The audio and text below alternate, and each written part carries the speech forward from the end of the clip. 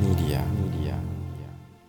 Hey there, Ronnie here. Real quick before we get into the main episode, I just want to let you know that early bird registration for the Redefined Network Marketing event happening May 4, 5, and 6 is now open. That's right. You can register at ronniecruz.com/redefine. I'm going to be teaching you everything that I've learned about online marketing in the last year and a half so that you can take your business online, on social media, and build massive success into this next decade and beyond. Again, you can go to ronniecruz.com/redefine. You're going to get an early bird pricing.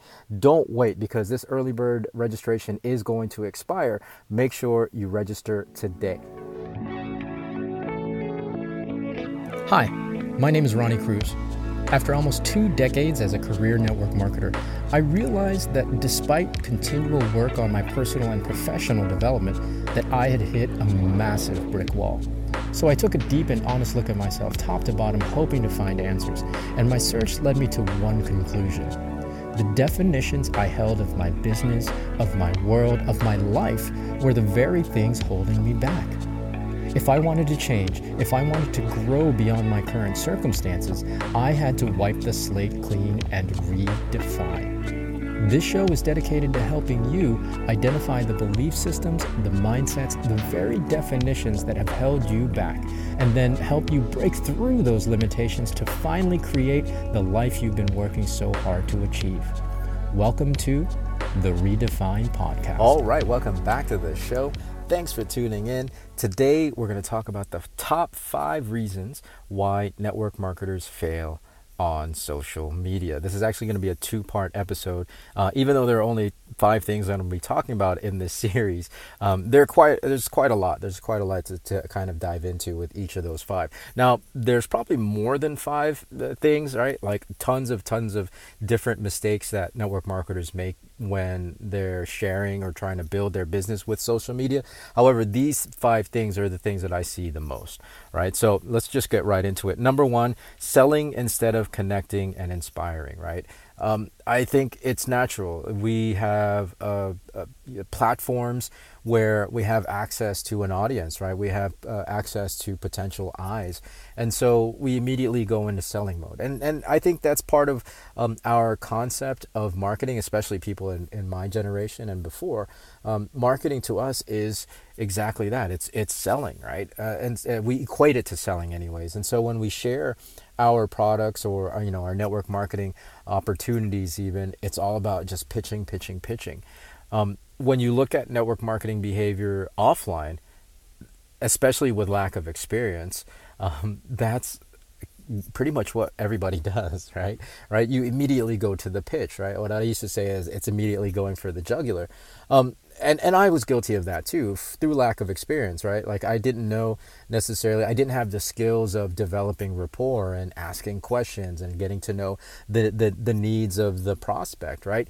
And so with social media, it's the same mistake. It's just translated into ones and zeros in the digital space.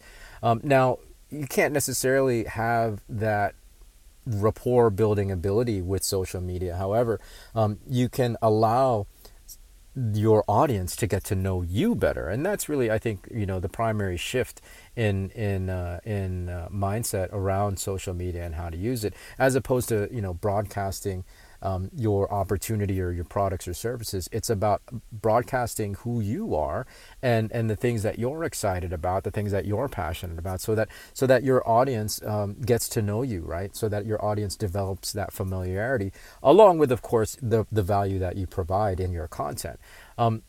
So that leads to number 2 then, and it's just another one of those ways of thinking about marketing that I think, again, we equate it to selling, right? We create it to advertising. And so when we share about our, products or services or our network marketing opportunity, it's all about sharing the features and benefits. And largely what I see in the social media space is copy and pasting, these assets, these marketing assets from the corporate office, right? Copying their their lovely professional photographs of the product, of the vitamins or whatever it might be, and then copying their actual verbiage, right? The actual copy from the website, and pretty much like, any corporate website is going to have just features and benefits for the particular product. It's all well and good, but your conversion rate, I would wager to say, is going to be relatively low.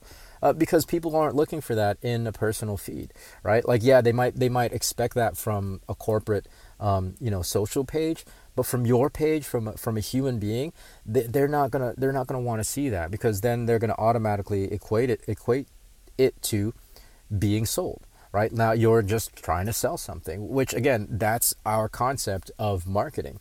The shift, as I said earlier, is thinking about marketing as, well, social media marketing as allowing the rapport to develop from you to the audience, allowing them to get to know you, who you are, what you're about, what you're passionate about, and why you're sharing these particular products and services, and especially what it's done for you, right?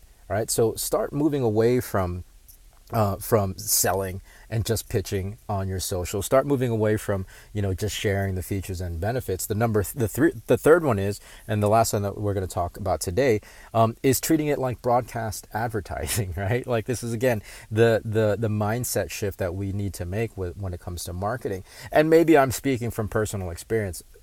Totally a generational thing, I believe, in how I view marketing, because this is the type of marketing that I'm used to. Broadcast marketing, commercials on television, advertisements in magazines and in newspapers, advertisements on billboards, advertisements on radio shows, right? So we're used to marketing being just advertising, and we treat the internet, when we get into the online space, when we get into social media, we treat it the same way, because we think, oh yeah, now this is our access to worldwide audiences, let me just broadcast it. Well, yeah, I mean, that's all well and good, but again, if you're just selling, if you're just sharing the features and benefits of your products, people aren't going to necessarily connect to that, right? Yeah, big companies do that on social media all day long, because, they have the budgets to hire ad firms to create posts and social content that can draw in, audience's attention. Also, too, audiences expect that. I want to get this through into your heads. Audience expect that of companies. They do not expect nor even want that from individuals like you and me, from influencers. Yes, influencers will have sponsored posts, but influencers have spent time to build that relationship, that rapport, that familiarity with their audiences, right? It's all about that, the influence that they've created. So you have to focus on that, right? Like, when you're building and when you're marketing, don't go for the jugular right away. Don't treat it like broadcast advertising, and don't just share your features and benefits, copy and pasted from your corporate website. Really allow yourself, some vulnerability.